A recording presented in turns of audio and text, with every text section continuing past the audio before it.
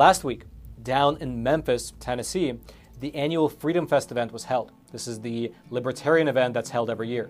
And we were fortunate enough to host a phenomenal panel discussion at this event centered around the topic of the global war on farmers, as well as the push to get insect and synthetic meat to replace the protein in all of our diets. Now, the panel discussion was the result of a year-long documentary that we've been working on. It's called No Farmers, No Food. And for that documentary, we quite literally flew around the world in order to expose this globalist agenda that really has the potential to cripple all of our civil liberties. Now, there's a famous quote that says, "Whoever controls the food supply controls the people." And all warlords in history knew that fact. If you control the food, you're able to control the people.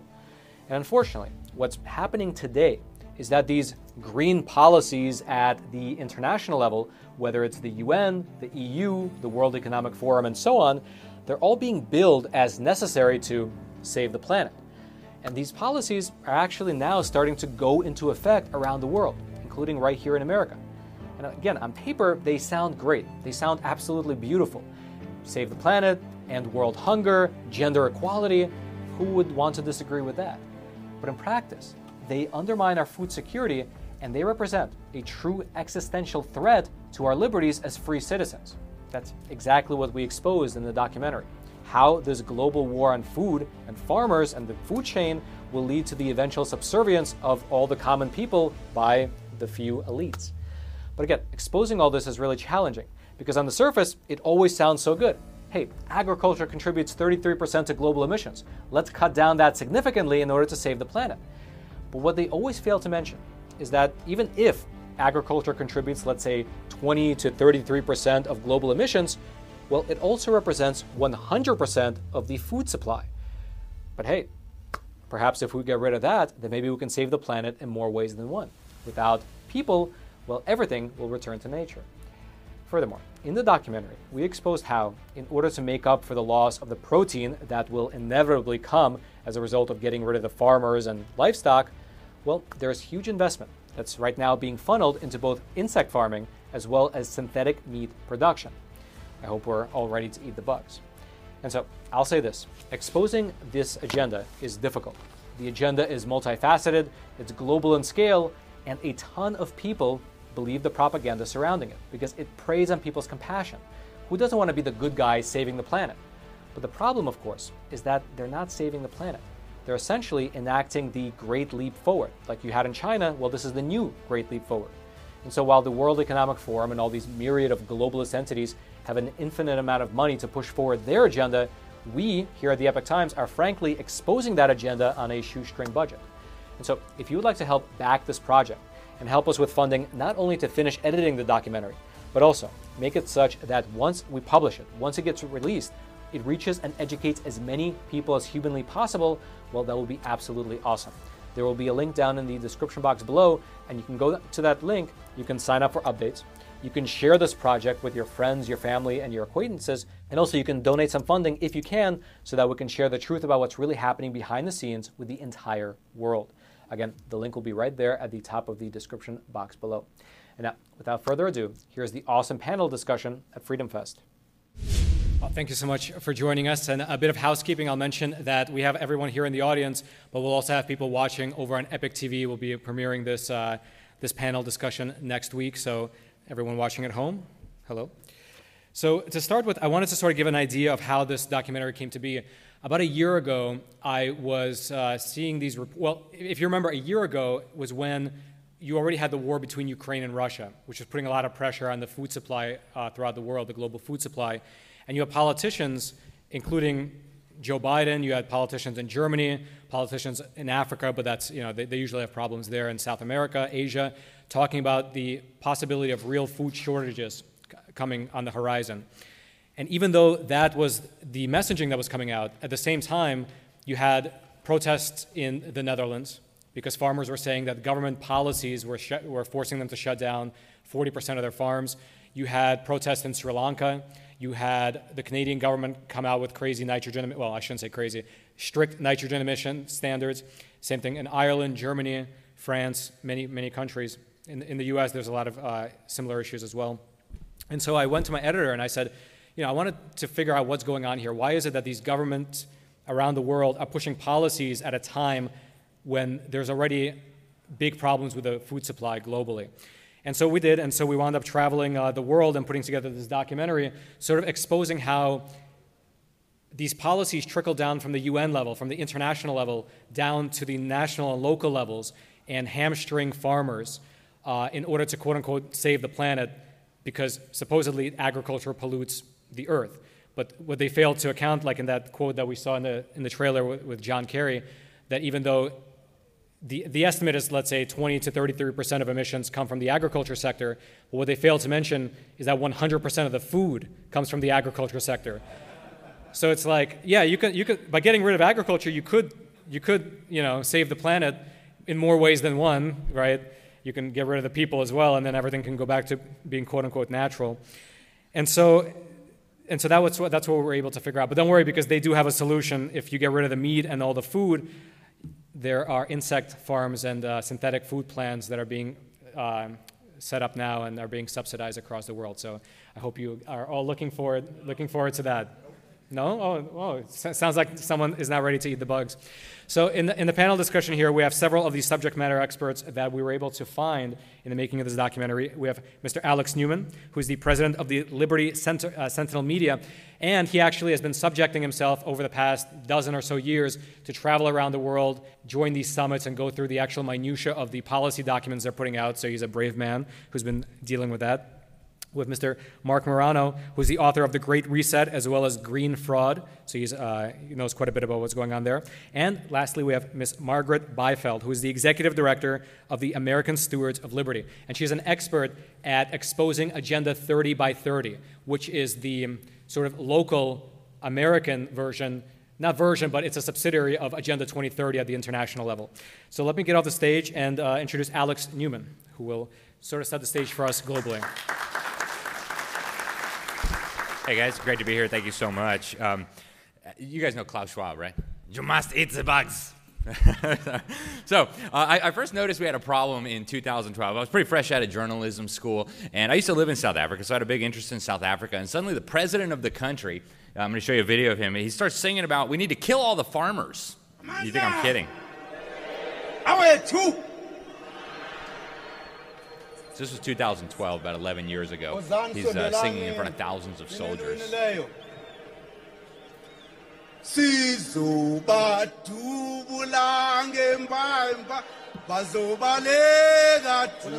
says, bring me my machine gun, we're going to shoot them, they're going to run, shoot the farmer. There's a mistranslation in the subtitles. Boer actually means farmer in Dutch and in Afrikaans. So they're talking about, we're going to shoot the farmer. He's going to run. Now, what kind of a dumb idea is that? The farmers make the food that we all need to eat, right? Then I looked at Brazil, and I used to live in Brazil as well, so I had a big interest in what was going on in Brazil. Federal police and military, sometimes in UN costumes, were dismantling entire agricultural villages. They were expropriating hundreds of thousands of hectares of the best agricultural land, and they said they were going to give it back to some Indian tribes that supposedly lived there a few hundred years ago. So I called up the chief of the Indian tribes, of the Xavante Indians, and I said, hey, what's going on? Are they going to give this land, and what are you guys going to do with it? He said, that's not our land. We've never lived there. We're Indians of the Floresta, the jungle, not the Cerrado, the kind of savanna area where this agriculture was.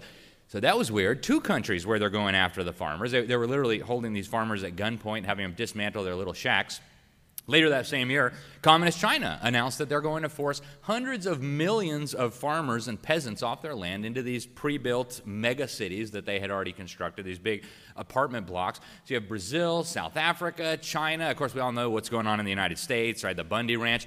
And then somebody from the UN Food and Agriculture Organization sent me this report. This came out in 2013. Nobody ever reads these things. But he said, this is important. You have to read this. So I read it and ended up writing an article about it. It was published in May of 2016. UN, let them eat bugs. Kind of the Marie Antoinette. I don't know that she really said that. A lot of people say she didn't. But the report was about how they're going to make us eat bugs. How meat and chicken and traditional agriculture were not sustainable. And the food of the future was going to have to be creepy crawlers. And they actually have a big section in the report about, those Westerners, they're pretty picky with their food. They're not really going to want to eat bugs. We're going to have have a major propaganda campaign. We'll use state-funded media, and we'll use government indoctrination centers masquerading as schools to get them used to the idea of eating bugs. And so I reported all this over 10 years ago, and then along comes Joe Biden. With regard to food shortages, yes, we did talk about food shortages, and it's going to be real. It's going to be real, right? So, I mean, a lot of people think, I'm not going to eat bugs. That's crazy, right? And Klaus Schwab in the World Economic Forum, in their little video, they said by 2030, you're going to have to eat a lot less meat to save the planet. So how are they going to get people to eat bugs? Well, a combination of propaganda, indoctrinating children, and making you very, very hungry. So we've done a lot on this. I did a front page above the fold article for the Epic Times. This appeared about a year and a half, I think. UN World Economic Forum behind the global war on farmers. And what you'll find as you look at these policies is every single one of the national and state and local policies traces directly back to various UN and World Economic Forum programs like Agenda 2030. Agenda 2030 was signed by every national government in the world in 2015. On behalf of the United States, Barack Obama called it an executive agreement.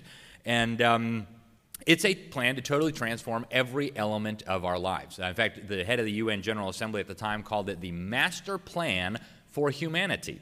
And if you read the preface, it says over and over again, no one will be left behind. And so a big part of this, as you read it, and I tie all the points back to that, is you got to transform agriculture, you got to transform the food supply, you got to transform every element of life. And so in keeping with that UN report on using government propaganda, here's the World Economic Forum promoting insect farming. Right? As we speak, they're actually building the largest insect protein manufacturing facility in the world in Decatur, Illinois. So the World Economic Forum thinks you need to eat the bugs. And here is the government-funded propaganda outlet known as PBS. The future of food is being revolutionized by science, as new research helps bring unexpected ingredients to the table. It kind of tastes like shrimp. They have this seafood quality to them. It reminds you of like a Frito or a chip. Yes, just a Frito or a chip, okay? So it's crazy talk, right? And so this actually comes from my home state of Florida. Everybody thinks our government schools in Florida are great. They're not. But this was sent to me by the parent of a concerned fifth grader. She was told that she had to do these workshops, and bugs are the food of the future. And she said, actually, in the class, they told the kids that eating meat is bad for the planet. Your parents are bad for wanting to eat steak all the time. They say, here's the list of how much CO2 emissions, right? Crickets, you get 0.47 kilos of crickets per ounces of CO2, whatever. And you see that apparently bugs are really, really sustainable. The government knows quite a bit about eating bugs. Turns out it's very, very unhealthy. I pulled these right out of the National Library of Medicine 2017 study funded by the government. Said that the chitin in bugs, the exoskeletons, will provoke human innate immunity to generate a deluge of inflammatory cytokines which injure organs and, in persistent situations, lead to death, multiple sclerosis, systemic lupus, and cancer. Sign me up, right? So the goal, folks, is not to save the planet. It's not to save the climate. Like the revolutionaries used to say back in the 60s, the Students for a Democratic Society, the issue is never the issue. It's not about global warming. It's not about sustainable development. It's about enslaving humanity. They want to wipe out small, medium-sized producers, centralize food control in the hands of mega corporations in bed with the mega governments. They want to move the population into the mega cities and ultimately bring about this great reset in what they call the New World Order. And I'm out of time, but I'll leave you with Dr. Kissinger, our time, our satellite time is running out. What wonderful opportunity to conclude our week here with such concrete proposals and ideas of how we can really create, I would say, a new world order. A world order where everyone shall eat bugs. So, folks, and we'll talk more about this, I think, as we have time.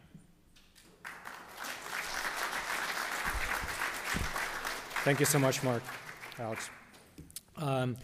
You know, one thing I'll just piggyback off of that and mention is that what Alex mentioned here is what we discovered as well, where you have at the international level, just like, you know, Freedom Fest is an event for libertarians to come together and essentially to figure out a way to get the government off their backs, right? How do we live in a way that where we can express ourselves and we can live freely while, you know, having the government do the government's role but maximize the human independent potential? Well, the opposite meeting happens every year at the World Economic Forum, where it's the exact opposite, where instead of people saying, hey, how do we kind of be left alone, it's more like, well, how do we control the populations in order to maximize what we believe is the best thing, the best outcome for society. And the bugs aspect of it is quite interesting, because what we saw was that, indeed, it might be the case that, let's say, 10 years from now, it'll be so subsidized that you won't necessarily be forced to eat the bugs, but society might change in a way that you go to the supermarket and on the store shelves, the price of meat is, let's say, $25 for a pound of hamburger patty versus $7 for a pound of cricket patty. And then there's no real option. That's just how it'll be. That seems to be the direction we're going in. We're just like with the COVID vaccine, no one's going to force you to take it, but they'll create the conditions where you really don't have an option. Next up is Mr. Mark Morano. He is the author of two phenomenal books, The Great Reset as well as The Green Fraud. Thank you. All right, we're here today talking about food, the Great Food Reset. And I worked in the United States Senate Environment and Public Works Committee back in, it was 2007, the UN came out with their big agricultural report where they said that cow emissions were more harmful to the planet than all the trains, planes, and automobiles combined. And this was the beginning or the acceleration of going after the global food supply. And what happened in the interim time is there's all sorts of people in Hollywood, people like, Nicole Kidman pushing insect eating, with Vanity Fair actually like eating live insects, which I never understood where the animal rights people were with pushing that. We're seeing this madness spread everywhere now. In Ireland, they're going to cull 200,000 cows over 3 years to meet the net zero climate goals. Germany, this is their German newspaper, the Daily Bild, 1 sausage per month, according to the government's new proposal with the German Nutritional Society. This is real. It's happening. It's not theoretical. We're not talking about down the road. You saw the video clip. John Kerry announced earlier in June that we're now going to be targeting American agriculture. What happens is these politicians, and yes, even Republican politicians, sign on to these UN climate treaties and UN climate reports. Not so much George W. Bush, not Donald Trump, but certainly George H.W. Bush. But at these summits, and of course with Obama and Biden, they sign on to, I will limit, along with these other politicians, I'll limit the Earth's temperature to 2 degrees. And I'll limit up to 1.5 degrees, and we'll double down on net zero. Like modern witches arguing over how they're going to fine-tune the Earth's climate. Well, this grandstanding has real consequences because they then have net zero goals, a treaty that they sign, like the UN Paris Agreement. They go home. In the case of the Netherlands, where they wanted to eliminate up to almost 12,000 family-run small farms before the farmers fought back, a court ordered that they had to comply with these net zero commitments. And this is what's now happening both in our automotive industry and our food and energy industry. We've committed ourselves, and now we're forced to come out and start reorienting every aspect of society. This is the intentional collapse of food, agriculture, energy, and to boot our free speech, so we can't complain about it. So what's happening right now, as we go forward, is the United States just approved lab-grown meat. The United States is approving insects. And we have John Kerry now expanding this. They're already decimating farming in Australia, in Canada. We're seeing the results of it all throughout Europe. And we saw the results of it in Sri Lanka, where the World Economic Forum touted their big non-modern organic, return to organic farming. And of course, the whole country, the presidential palace was overrun. So there's an old Chinese proverb, when there's food on the table, there are many problems. When there's no food, there's only one problem. And right now, we are facing a situation where they're creating intentional chaos and scarcity to force us to look, as they're saying, to buy insects, to buy this lab-grown meat. And we even have elementary school kids in Europe, United States, Australia. They're giving kids these cricket-based snacks that look like potato chips, oil, seasoning, and they're told, and this is the exact quote, to go home and pester their parents that insects are good to eat. This is how they're doing a psyop, both globally, and they're aiming at the kids. They're giving kids are more likely to eat a bug today than any adult. They're pushing this throughout public schools. So thank you, and we'll be talking more about this.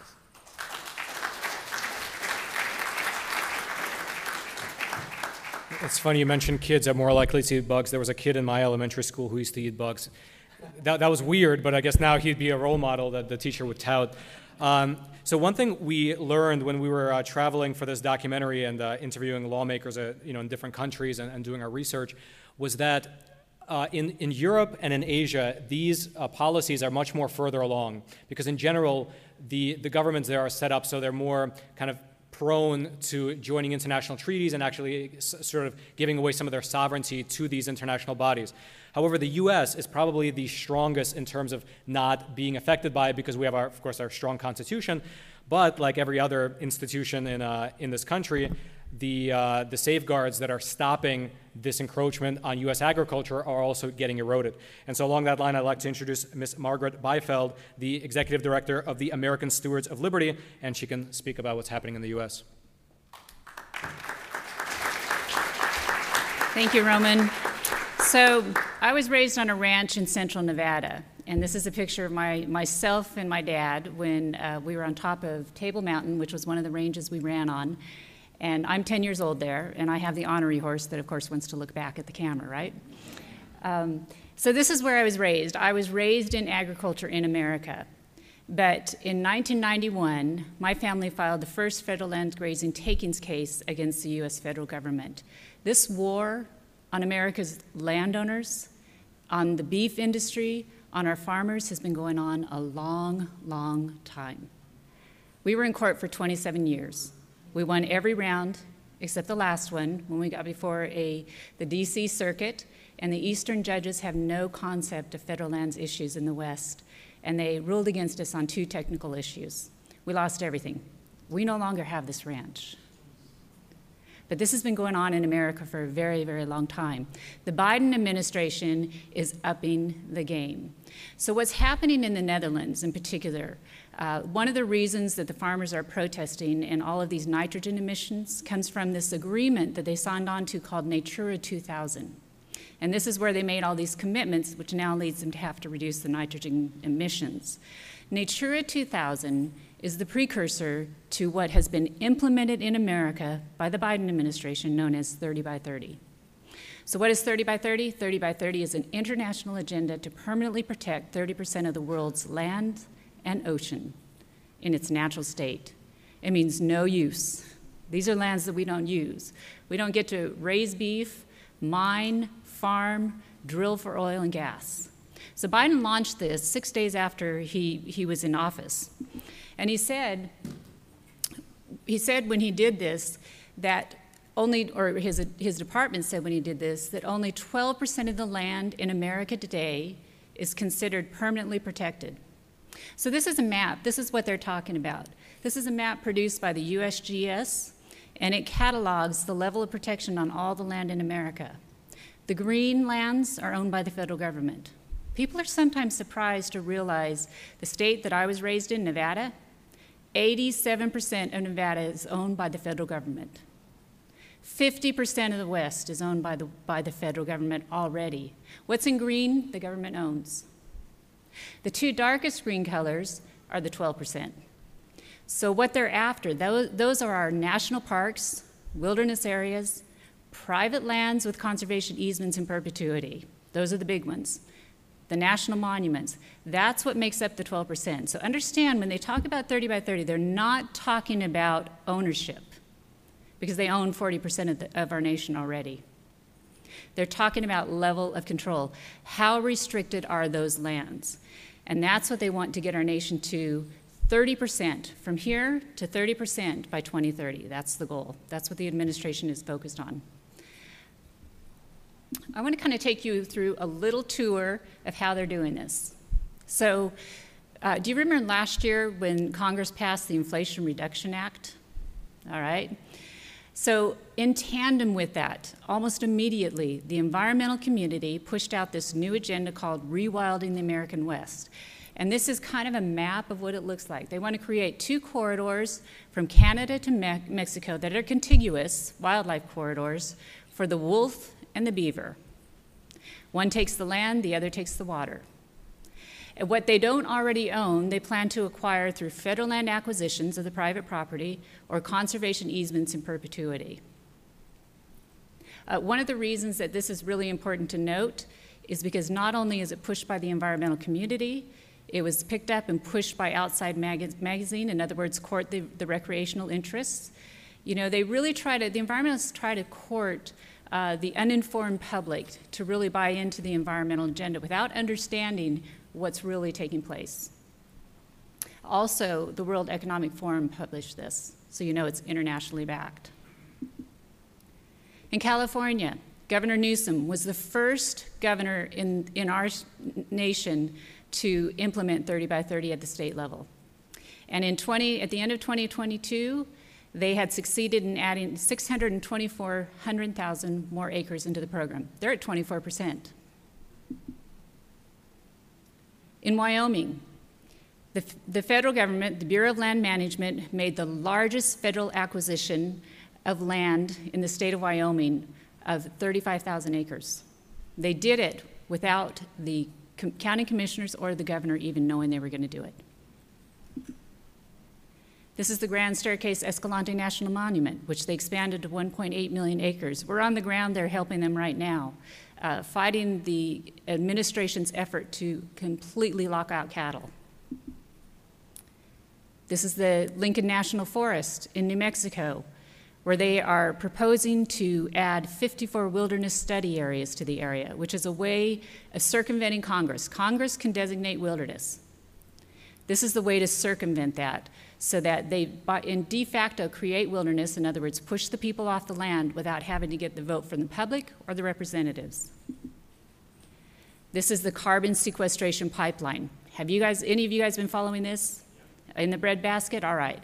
So, Summit Carbon Solutions right now is condemning property in South Dakota, and they don't even have a permit yet to build the the pipeline from South Dakota. And Governor Kristi Noem is the one who signed the bill that allowed them to do that, and she's been silent on this issue as she has taken the money from Summit Carbon Solutions. And let me just give you one more, and then I'm gonna stop down. This is Vermont, state of Vermont. Not this last session, the session before, the House and the Senate passed a bill not to get to 30 by 30, but to get to 50 by 50. They are pushing the half-Earth philosophy. Thankfully, there was a Republican governor who was just elected, and he vetoed that bill. But this is Bernie Sanders' state, so it shouldn't be too big of a shock that this is what they are pushing. 30 by 30 is real, and it's here. And it's about the food, it's about the farmers, but importantly, it's about our land. They know if they can get our land, they can get our liberty. And that's what it's all about. And just packing on with what Alex said, the issue is never the issue. And one thing that my dad told me very, very early on, as we were fighting the environmental movement, is the issue is not whether we're going to use the resources, the issue is who is going to use the resources.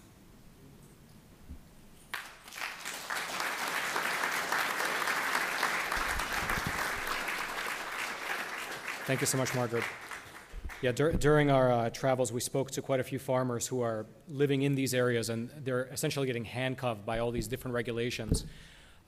Which is, when I had a chance to actually sit down with Margaret for the documentary, I wanted for her to trace out for me how these international agendas get implemented at the local level, and I was hoping for well, is there like a little treaty? But there's not. It's not like it's written somewhere like, oh hey, yeah, this is the U.S. version of the international agenda. Instead, it's just a million different small regulations which just handcuff people and slowly constrict them over decades. So now we have the panel discussion and the Q&A portion. So as you were watching these presentations, if you have come up with any questions, now is the time to ask. Please just raise your hand. Somebody will bring a mic to you. Won't be able to hear you. Questions in regards to bugs. How do we know, you mentioned something about the exoskeleton has been proven to be bad for us. Can you elaborate a little bit more on the health risks associated with that? Well, Alex mentioned it. You can come up in a sec, but I'll just mention it as well.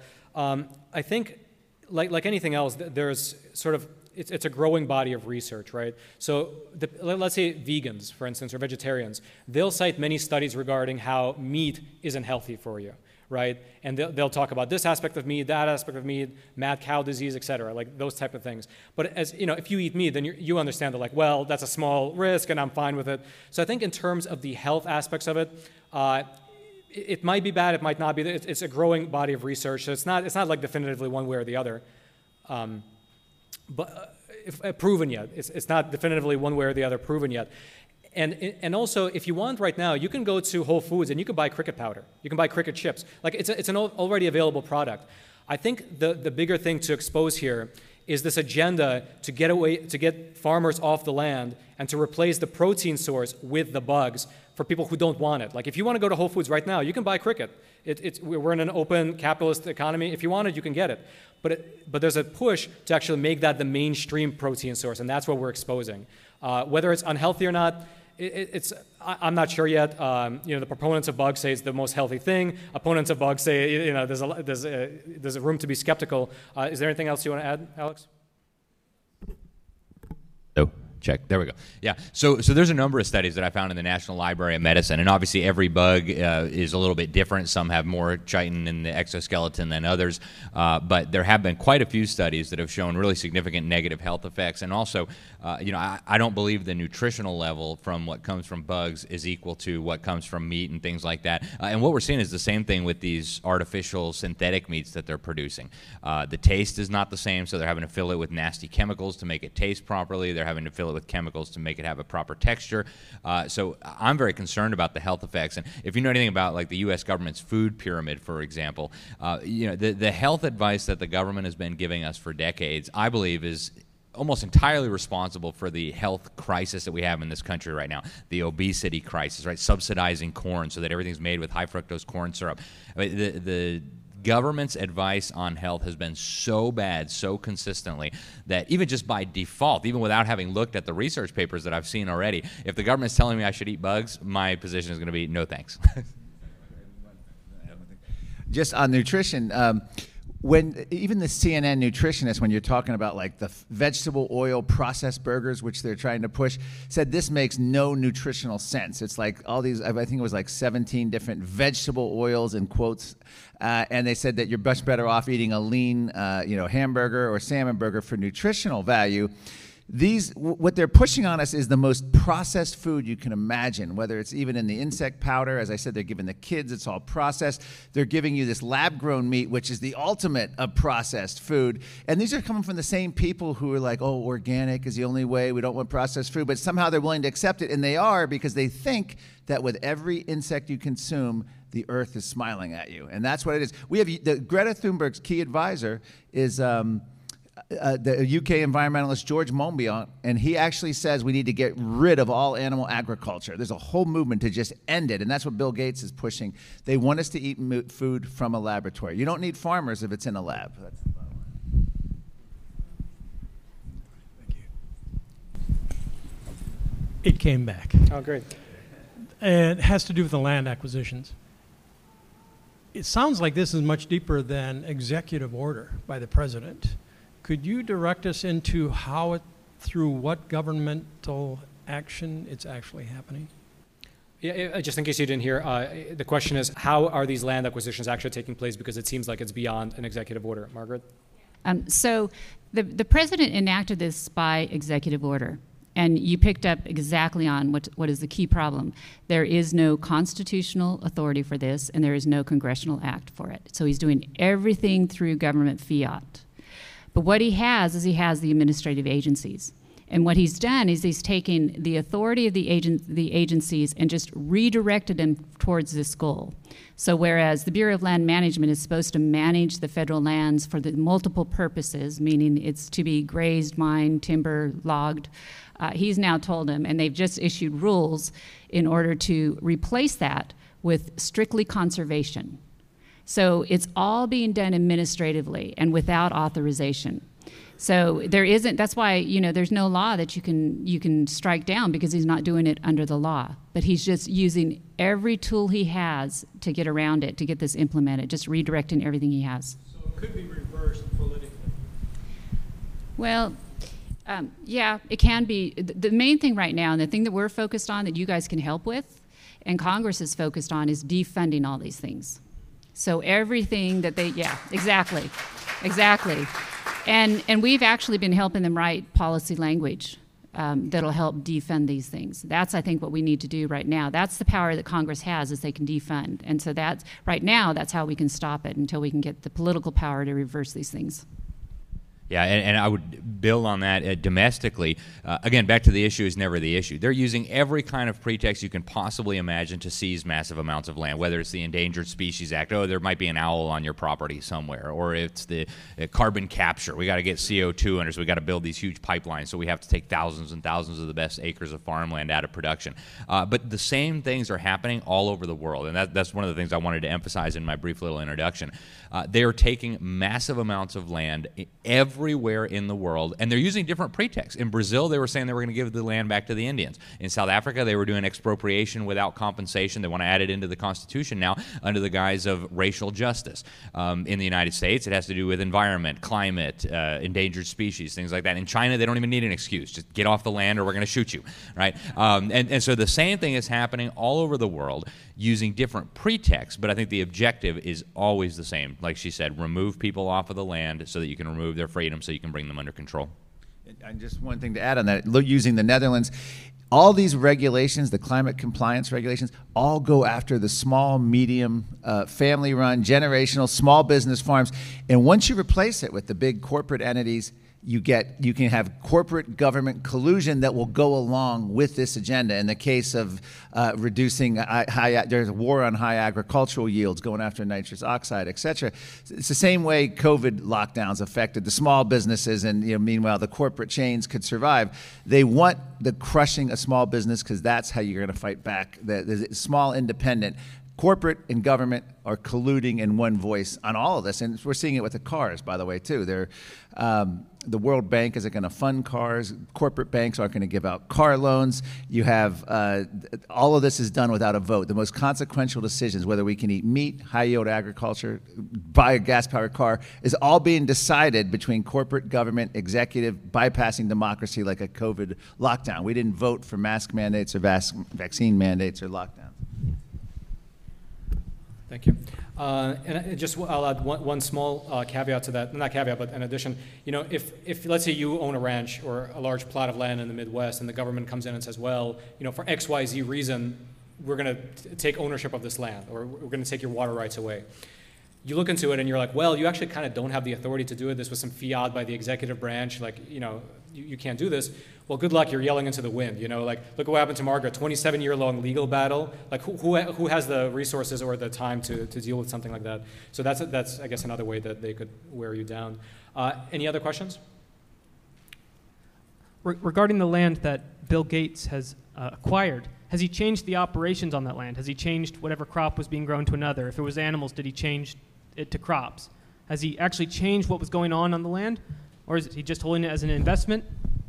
Yeah, he claims it's just an investment. This has just happened. I think it was early last year. So he's just become this farmland owner, and then he announces that he wants to, basically transform all of agriculture. Hard to say yet, but you saw what NBC News is reporting. The actual farmers, in many cases, the farmers can stay on the land, almost like a serf. They used to own it. They went into bankruptcy. Bill Gates' investment firm buys it up, and right now there's been a major shift in that, but it's all happening politically. John Kerry, we're talking, this is as we're speaking. John Kerry just a month ago announced that U.S. agriculture is now going to come under the same net zero crosshairs that Europe and Australia and Canada have been. We know where it's going. It's hard to say it's happened yet. You can't point on the ground yet, but these are all farmers becoming renters. I'm just going to add one thing to that, and that is that most of the farmland that he has purchased is prime farmland for the ingredients needed for the fake burgers. So that's part of it too. Anyone else? Oh, please. Has anybody done a study on the effects of the environment on all these processed foods, from the kinds of oils they use to the lab work? What kind of an effect on the environment does that have compared to cows? Well, just real quick, there was a study at a New Scientist, which I showed, 25 times more environmental impact from the lab-grown meat than traditional agriculture. So that's New Scientist reporting that, which is a left-wing scientific publication. So there's that, and then there's actually been studies, I believe, by Carnegie Mellon years ago, showing that even organic agriculture, it can be actually less earth-friendly than regular because it requires more land, it affects more species, it affects more woodlands and everything else. You have to clear more land to get the same crop yield. But of course, they're not really interested in the crop yields anymore. They want to collapse that. They want to move all food production into laboratories and in very tight little industrial farming activity, like indoors. But it's a PR matter. In other words, what do people believe and what do they know? Okay. Yeah, just to add to that, from what we were able to find in our research, well, first of all, it's a very new field, right? So the studies haven't really caught up to it yet because it's only now getting approved and wider used. But it seems to me like it's sort of like the electric vehicles, right? It sounds great. It sounds like a perfect solution. And politically, it's a very beautiful looking, box that you can put up there and say, hey, we're going to eliminate all internal combustion engines by this year, and we're going to have only EVs. But then if you dig into it, it's like, well, where's the electricity coming from? Where are the batteries going once they need to be replaced? How's the mining operations for these vehicles compared to other cars, et cetera? When you go down that rabbit hole, the picture really changes, and it might be better or it might be worse, right? So it seems like it's a similar situation for the synthetic meat. Like on the surface, it's like, oh, hey, you don't need all this land, you can just print these cells, blah, blah, blah. But when you go down the production chain, it might actually be worse, significantly worse, or similar, right? But at the moment, it seems like it's worse, according to the research I've seen. We have time for one more question. Can I build on that just real quick before we go to the next one? And a lot of this environmental question depends on, I think, a very flawed fundamental presupposition. It depends on the idea that carbon dioxide is pollution.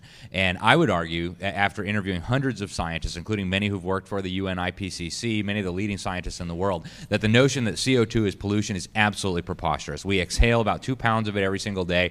The proportion of greenhouse gases made up of human CO2 emissions is a fraction of 1%. The idea that that is going to destroy the planet or change the temperature of the Earth is, frankly, in my opinion, totally ludicrous. But from a totalitarian perspective, if you can convince people that CO2 is pollution, there's no human activity that doesn't result in CO2 emissions, including living, including dying, turning on a light switch. Every single aspect of your life then, if we submit to the idea that CO2 is pollution, then comes under the regulatory control of the people who claim to be saving us from pollution. So when they do these environmental studies and they say, well, your CO2 footprint will be smaller if you eat bugs or you do this, that, or the other, you drive an electric car, that doesn't show anything about whether that's going to benefit the environment or not. In fact, CO2 has actually been very beneficial for the environment. In interviewing Trump's climate advisor, Dr. William Happer, a physics professor at Princeton University, he said the Earth is starving for more CO2. And since we've had a little bit of an increase in atmospheric CO2 over the last 100 years or so, plants have gotten much greener, agricultural yields have improved. So I think we need to also talk about the fundamental presupposition here. Is CO2 really pollution? If it's not, then all these alleged environmental benefits are completely fictional. Please. I'm sorry, we actually we have a limited amount of time, but you can speak directly to the panelists afterwards. Just what organizations nationally or internationally have been formulated to directly deal with the farm issue? Pro or against? Like dealing with the farm issue in what sense? Like fighting back against these policies? Yeah. There are a number, including Margaret's organization here, the American Stewards of Liberty. But later, if you want to come up and speak to the panelists, you can. So, unfortunately, we only have an hour here. Thank you, everyone, for joining us. If you have any questions for the panelists, we will be either here or right outside. Otherwise, thank you for joining. Thank you, everyone, for watching.